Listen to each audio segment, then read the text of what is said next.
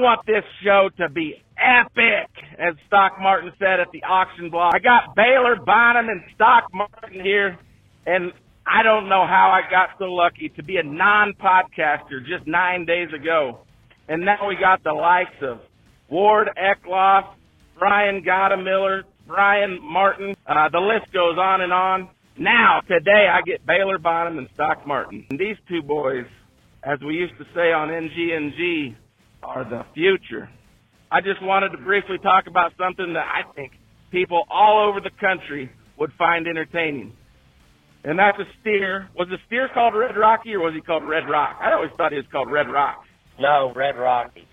The steer that wins Denver for Shockey was always called Red Rocky.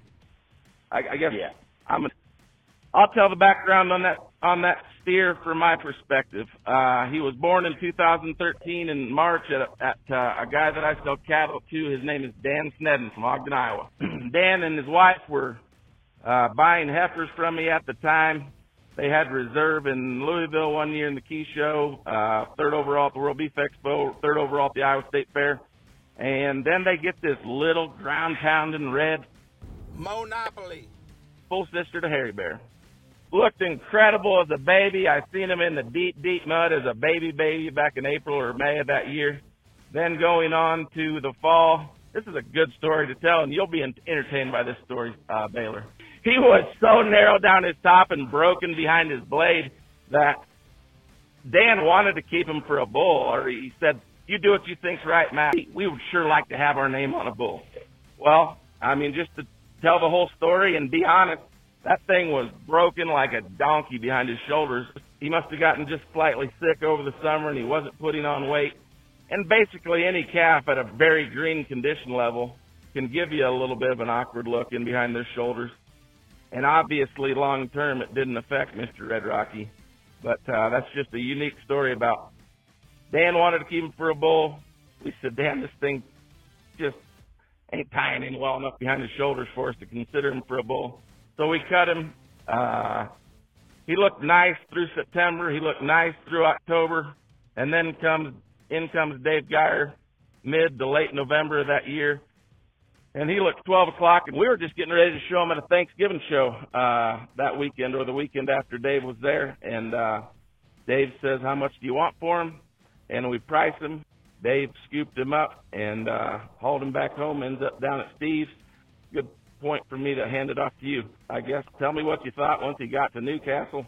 He never did get jackpotted. He only got showed one time. Is that right? Yep, he just got shown one time. He was a freak of nature. He wasn't ever blessed with the best hair coat ever, not even when he was a big one.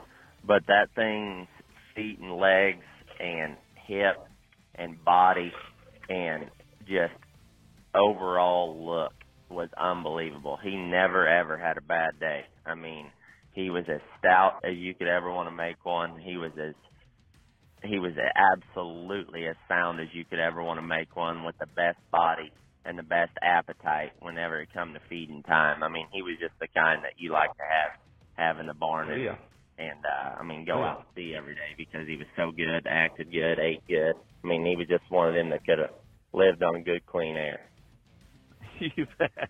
I'm not asking you to talk about anybody's calves other than the ones that you personally showed, Baylor. It takes a lot of belief in a calf to only show him one time, if you have true belief. I mean, sometimes we showed a steer in Sioux Falls that we only showed one time 3 years ago. He got reserve overall. It was the first No Guts, No Glory to win. But we only showed him one time because he was a crazy son of a bitch. I mean, there's reasons why people only show him one time. A steer of Red Rocky's quality, and disposition was just fine.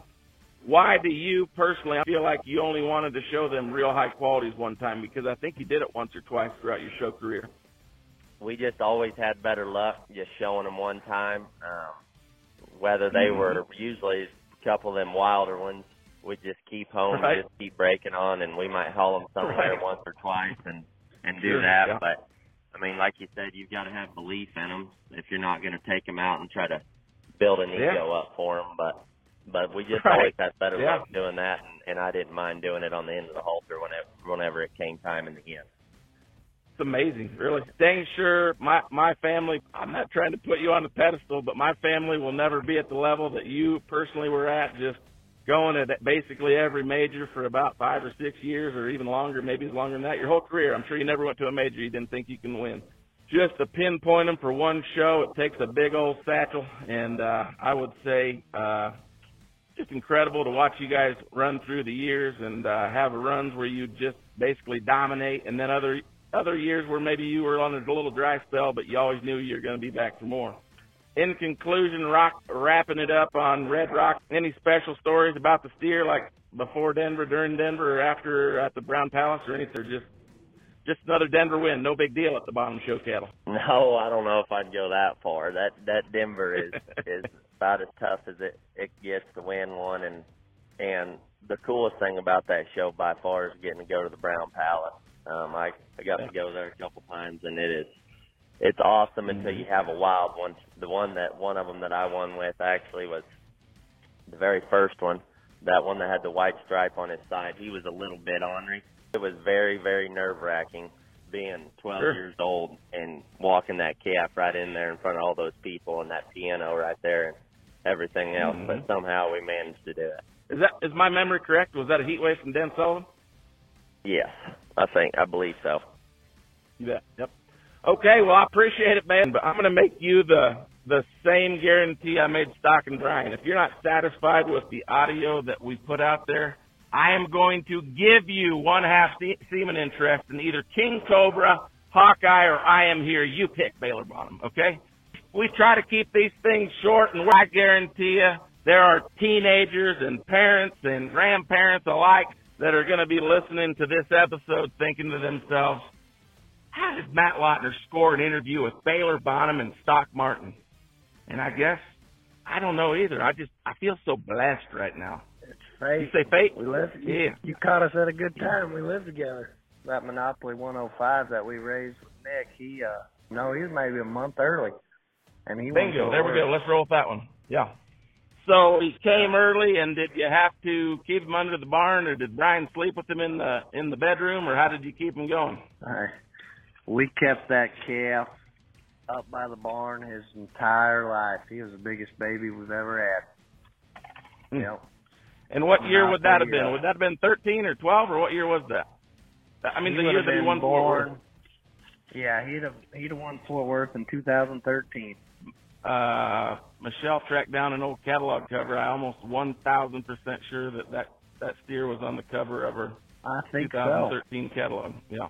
So I think so. You nursed him back to health, and I mean, did he always stay vigorous, or was he one of them that was kind of dopey, or did you get him back to full health after you got him rolling? No, he came on pretty good actually for a premature. It took him just a little while when he was younger. You know, them things, their lungs and stuff weren't great, but when he came on, we showed him. We didn't show him. We showed him in April, I think. Didn't really show him there in June. Took him to the belt buckle, won the belt buckle. I think that calf probably the winningest steer that I ever had in terms of his whole career. He was unique. But how many times, we're just talking about Stock and Sage, how many times did you and your sister, maybe it was just your sister, didn't she reserve that show about 4 or 5 times? She was reserved twice, and then I was reserved in 2012 with a steer from Mickey Peck. His name was Woodpecker. So 3 times. That's pretty cool. Yep. So people in the northern market or outside of Texas wouldn't know this, but if you win Fort Worth, you can't come back. So the fact that you guys got reserved 3 times, you know, just, it's never about money, but that meant you could go back and you could go after more money. That's just, I mean, amazing accomplishment that you were able to be reserved, but it's also unique because did you end up both winning it, or were you the only one that won Fort Worth? I was the only one that ended up winning.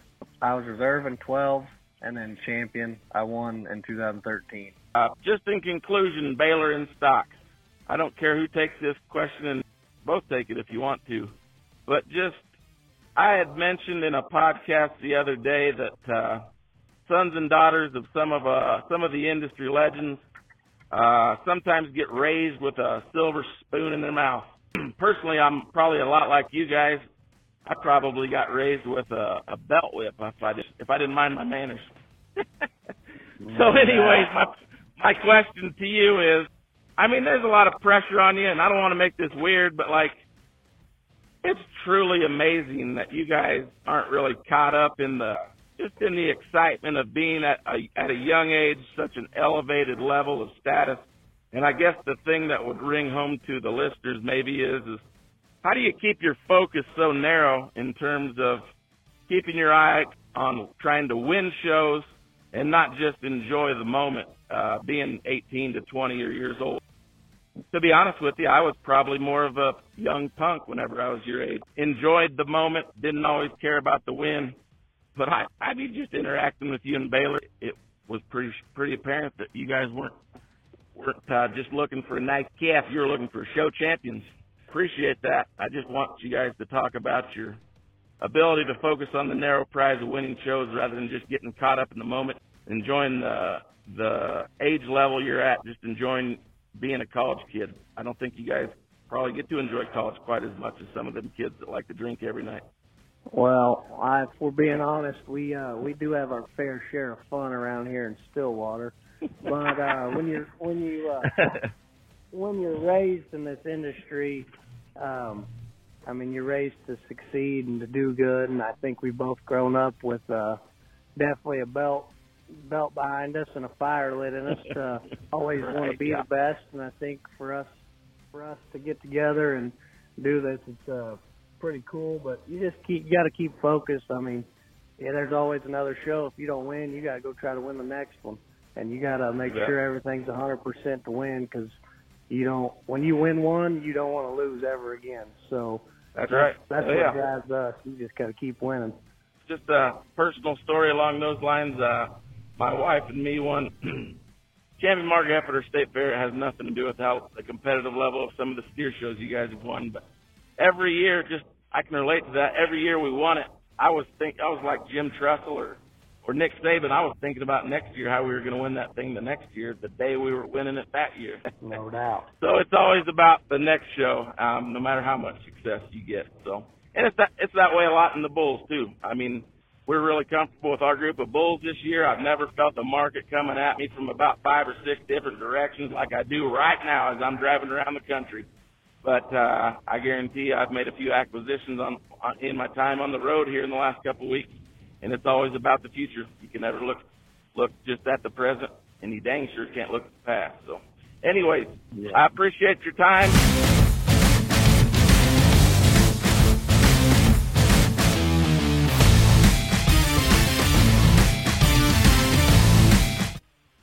I think we actually talked about shit that people will be truly invested in, like the story of Red Rocky or some of the stuff we just talked about with your 13 champion at Fort Worth. I think that'll be truly entertaining content, and I think you guys will be happy with the final product. Okay, boys?